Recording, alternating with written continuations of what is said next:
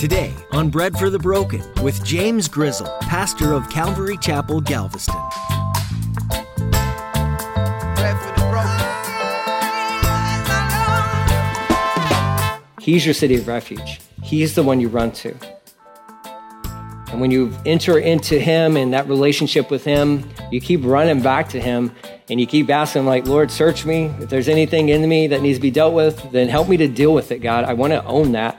But I also know I need to run to you, because if your sin finds you out, it might as well find you hiding in Jesus. Let him be your city of refuge. Let him be the place where you run to. He's available. Who do you run to in your time of need? Maybe you turn to unhealthy relationships, alcohol, drugs, or anything that you can numb your mind from the struggles that you're dealing with.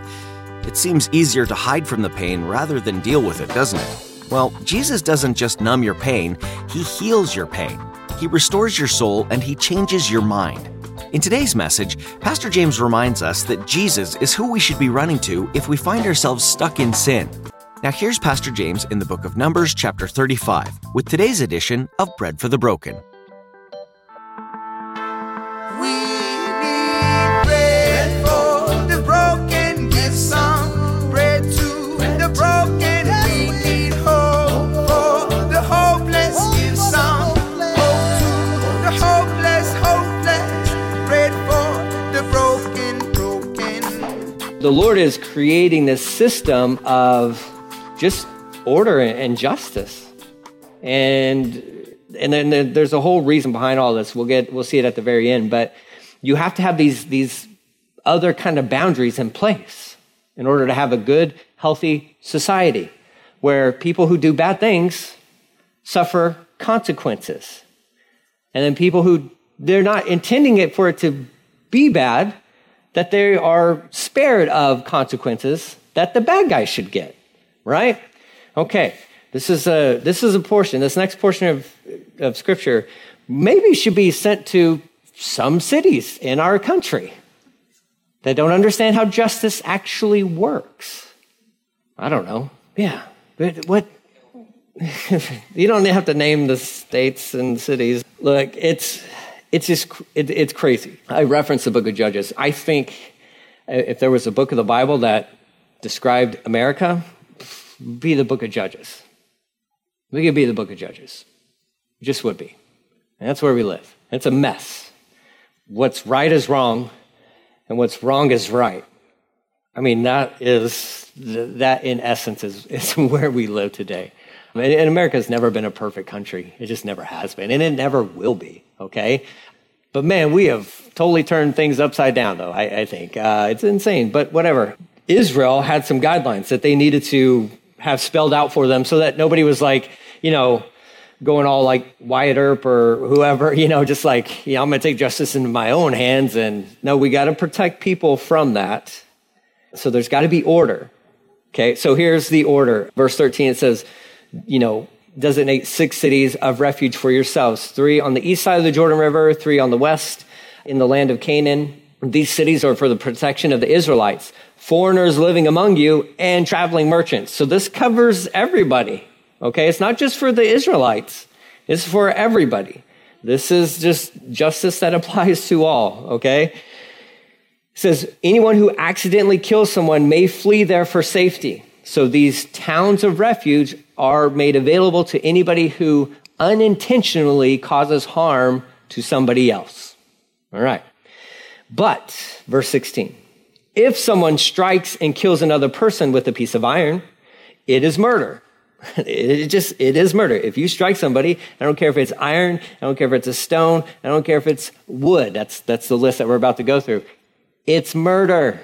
If you intentionally do this, that's called murder. We're not talking about manslaughter, we're talking about murder, okay? So they got to spell this stuff out.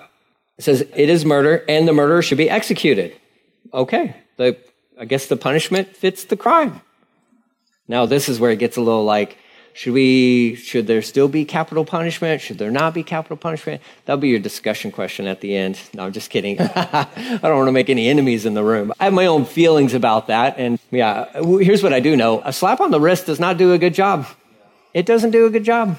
And, letting people go after they committed crimes back on the street doesn't seem to work either. I don't know. It's not rocket science. I think, there's proper punishment for crimes that are committed. I don't know. It seems like, I wonder what Israel's crime rate was like after these laws were established. I can tell you now, you can go over there now, and there's crime there, but it's not that bad. It's not that high. Anyways, if somebody murders somebody, then they get put to death. They're executed. Verse 7, where somebody with a stone is a murderer, the murderer must be executed with a stone, and his hand strikes and kills another person, it's murder. The murderer must be put to death. Or if someone strikes and kills another person with a wooden object, it is murder, and the murderer must be put to death. Now, he's going to elaborate on these things a little bit more. That helps to bring some clarity to it as well, okay? But these are intentional things. These are intentional things that he's talking about. You intentionally took the life of somebody else with this object. That's murder, okay? You knew what you were doing. You killed somebody. So the punishment for you is, your life. That's just how it is. You don't like that? Well, don't murder people. It makes sense, right? Like, just don't murder people. We already went through Leviticus where it talks about if you steal something from somebody, you have to give that back plus 10%, plus a certain percentage. Oh, you don't like those rules? Don't steal. It's pretty simple, right? If you don't like the consequences, don't do the act. I don't know. Well, you don't understand my upbringing. I don't need to. It says what it says. Okay? It's black and white. Do this, this happens to you. Nobody in the nation of Israel could complain about this stuff. If you do this, this is what happens. That's just how it is. And they were to accept this.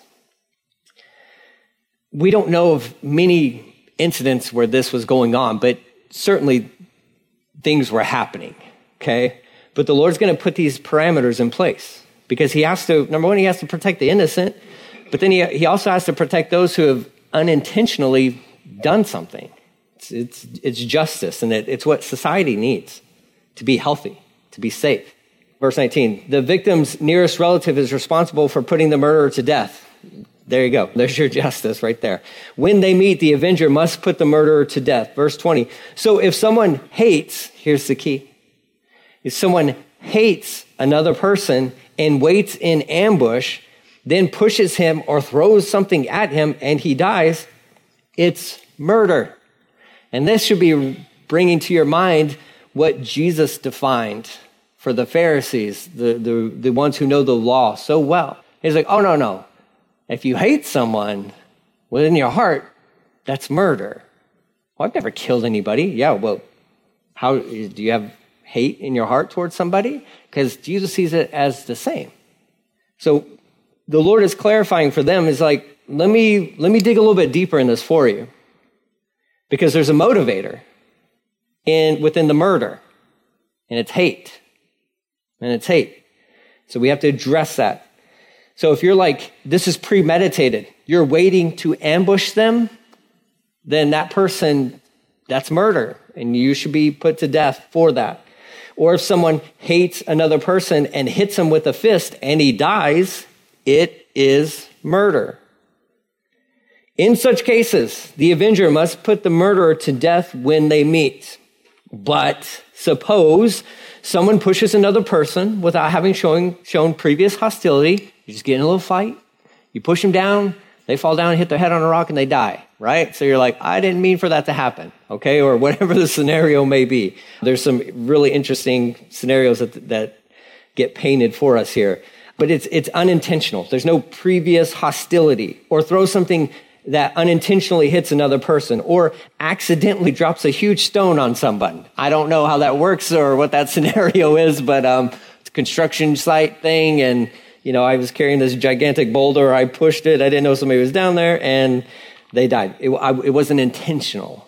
I didn't do it because I hated this person. I didn't even know that they were there or that was going to happen. It says, though they were not enemies and the person dies, verse 24, if this should happen, the community must follow these regulations in making a judgment between the slayer and the avenger, the victim's nearest relative.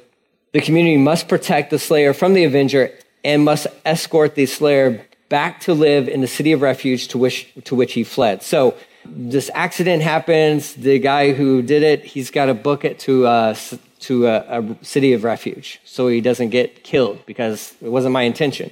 Well, there has to be some sort of trial that takes place.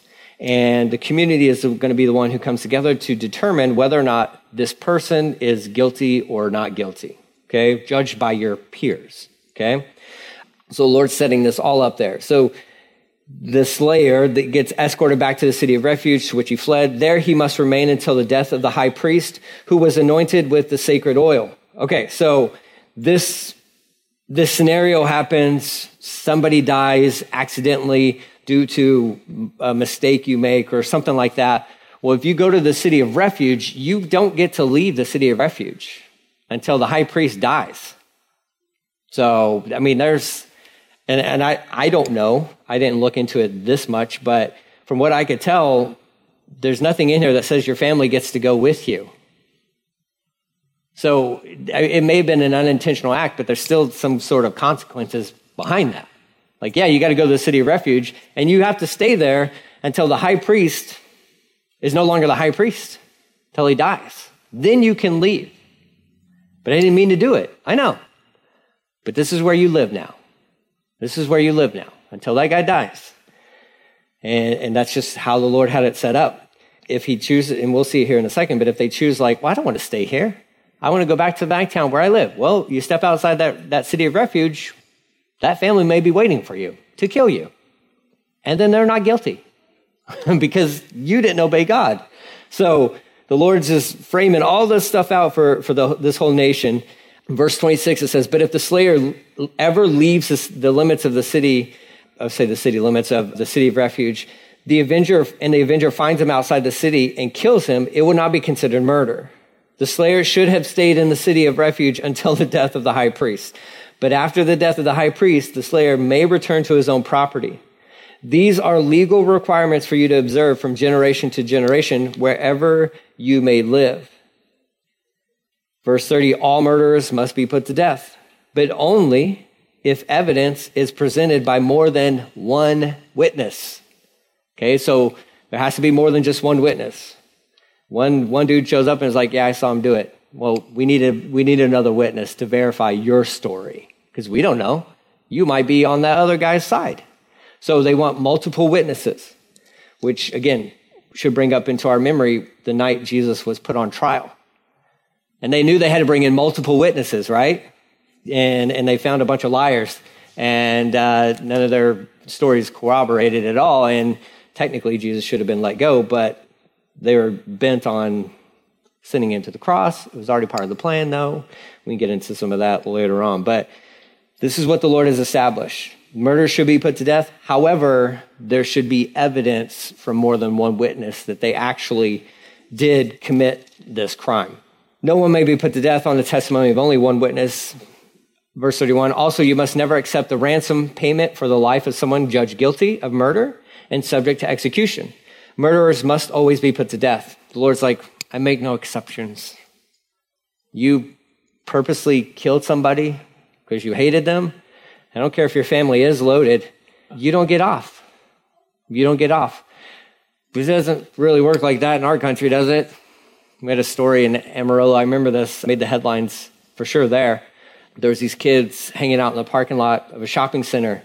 And these were all like goth kids, you know, and some other kids who a little bit higher up on the social ladder there, kind of preppy kids, got into a fight with all these kids. And one of these kids who comes from a very wealthy family decided he was going to run over one of these other kids. And he killed him with his car. He ran him over. That case goes to court and all this stuff. Well, dad's pockets run really deep. And that kid did not get the justice that he was deserving of, the one who lost his life. And the one who should be behind bars to this day, I don't think is at all. And those stories are so common. So common. It doesn't matter who you are. If you purposely take the life of somebody else, you deserve to be punished for that. There's a story in our headlines today about a Marine. He's not a former Marine because there's no such thing as a former Marine. Once you're a Marine, you're always a Marine. So that's just how that works. okay? I have friends who are Marines, even though they don't serve there anymore. They will tell you this. Nobody is ever just a former Marine. However, this guy acted on behalf of others, is what the story goes, and somebody died as a result of that. I think the charges now is basically a manslaughter kind of a thing. And our country is up in arms, and it's going to go to a jury, and then the jury's going to decide on this or that. Whatever it is going to be, it's just one more thing to tear our country apart. Because it's a sad thing where we don't even know what justice is anymore, in the sense of, my take on it, you can have a different view of this. Somebody steps in for the sake of other people, and unfortunately somebody lost their life as a result of that. There's these other crimes that are going on that dudes are getting slaps on the wrist. And it's just another reminder of our system is so broken. It's just messed up. And I read through the Old Testament and I see some of the stuff where God's like, I care about people and I care about societies and I care about safety and peace within societies. And in order to have that, you have to have a justice system that's in place that the people who are by and large good can have some sort of peace, knowing if something bad happens to me, justice will come through for me. We don't live in that land. We don't live there anymore. And there's corruption on both sides. I'm not for this and I'm not for that or whatever. There's corruption on both sides. And it's sad that justice that needs to be done for some families isn't going to happen, and justice and overcorrection, so to speak, on some stories where you're just like, that's how many years for stepping in and defending other people? That just seems wrong. So again, this is my opinions. These statements aren't backed by Calvary Galveston or whatever disclaimer I need to throw out there, and you can come at me and say, I'm totally wrong. That's fine. I still live within a reality where we can disagree and be friends. I know that I'm crazy now, but that's just where I live and function. That used to make sense. That used to be how people got along, but whatever. These days are different. Welcome to the book of Judges in America. The Lord cares about cities. He cares about people who dwell within cities. He cares about biblical justice, actual real justice, not some of these other notions of justice. He cares about justice that protects people. And he puts all these parameters in place because, sin is a reality, and sin messes things up, and things happen. And sometimes it's unintentional, sometimes it's intentional. But what we have to do is, and I think what the Lord is making clear for these guys is, look, you can't tolerate these things. You can't tolerate these things. It says nobody should be able to buy their way out of jail because they have a lot of money and they committed a crime. That shouldn't be happening, okay? You can't accept ransoms. Verse 32, you can never accept a ransom payment from someone who's fled to a city of refuge, allowing a slayer to return to his property before the death of the high priest. No, you got to stay there. That's the rule. That's the rule. Whether you like it or not, it does not matter. That's the rule. Somebody lost their life because of your negligence. You have to live here until the high priest dies. That's the rule. That's how it goes. But I don't like that. That's tough. That's not how God's economy works, okay? It's not about us. It's about him. And he's setting these parameters in place for this brand new nation. Verse 33, this will ensure that the land where you live will not be polluted. For murder pollutes the land. Murder pollutes the land. No sacrifice except the execution of the murderer can purify the land from murder. You must not defile the land where you live, for I live there myself. I am the Lord who lives among the people of Israel. God knows all about this pollution. He witnessed it happen between two brothers, Cain and Abel. And God went to Cain. He's like, where's your brother? I don't know. Am I my brother's keeper? He says, the ground. His blood is crying out to me from the ground. You polluted the ground with his blood. I wonder how polluted this country is. We're worried about pollution and all that, but we're not worried about this kind of pollution. Look, I'm all for making smart choices environmentally and all that. I'm all for that. Like I don't worship this earth at all. But I wonder if we just took this type of pollution a little bit more seriously than what we do. I wonder how much blood has been spilt in our own nation sinfully, that's just kind of polluted this land. The whole world is like this. The whole world. There's all this parameters and put in place, and what I want to end on is a good reminder for you and I. So Hebrews chapter 6, you can turn there. Because I don't want to end on murder and capital punishment and all that, and you're like, I don't agree with this guy at all. That's fine. It's fine. You can have your views on whatever. I don't know. But lock them up in jail forever. I don't know. But there's got to be, appropriate punishments for certain crimes. There just has to be, okay? I don't think I'm crazy for thinking that. I just think there has to be. Hebrews chapter 6, verse 18 through 20.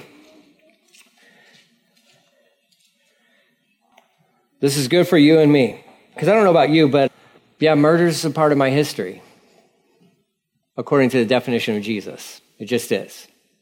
So, yeah, it's weird to say this, but yeah, I'd be guilty of murder. And if you're watching, not physical murder, okay, my hands are clean there. I've never done that. However, in my heart, I have hated people. So where's this murderer supposed to run to? Where's my city of refuge? Hebrews 6, 18 through 20 says this. So God has given both his promise and his oath. These two things are unchangeable because it's impossible for God to lie. Therefore, we who have fled to him for refuge, fled to Jesus for refuge, can have great confidence as we hold to the hope that lies before us. This hope is a strong and trustworthy anchor for our souls. It leads us through the curtain into God's inner sanctuary. Jesus has already gone in there for us. He has become our eternal high priest in the order of Melchizedek. That's forever on my arm, that verse right there, Hebrews 6:19. For me, what it initially meant is that, well, man, he's my anchor. Man, when the storm's raging, he's the anchor I hold on to. But in light of the context of the story, no, he's my city of refuge, because I got to have somewhere where I can run, because I'm just as guilty as anybody in Numbers chapter 35. And you and I have Jesus to run to. And the last little reminder, New Testament reminder for you and I is Romans 8:1. There's therefore now no condemnation for those who are in Christ Jesus. He's your city of refuge. He's the one you run to.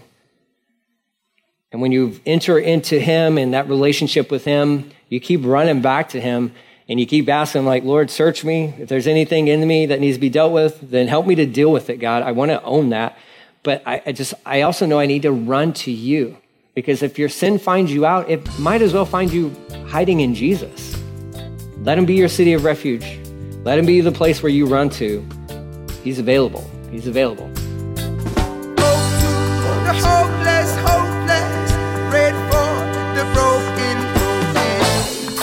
You've been listening to Bread for the Broken with Pastor James Grizzle. How often is the voice of God ignored? Do you tune him out because you think you know what he's going to say to you? Or maybe it just comes straight from a disobedient heart, like that of the Israelites, after being rescued from Pharaoh's rule. Getting out of Egypt wasn't enough for them, because, get this, they complained. They were disgruntled because God's way of doing things wasn't their way of doing things. Not only that, but they did what they wanted. Listen to how God responds to the Israelites' behavior in Numbers 4:22 and 23. Because all these men have seen my glory and the signs which I did in Egypt and in the wilderness, and have put me to the test now these 10 times, and have not heeded my voice, they certainly shall not see the land of which I swore to their fathers, nor shall any of those who rejected me see it. That's pretty heavy, but it comes from a loving father who's teaching his children to obey him without question. What is your next step of obedience? If you enjoyed today's message from Numbers and want to hear more, then go to breadforthebroken.com where you'll hear more of God's truth and what it means for your life. That website, once again, is breadforthebroken.com. Bread for the Broken is a ministry out of Calvary Galveston in Galveston, Texas. Would you consider donating some of your resources to support this ministry? All you have to do is visit us at breadforthebroken.com to learn how. Well, that's all the time that we have for today. Make sure you join us again next time, here on Bread for the Broken. Let me paint the picture of you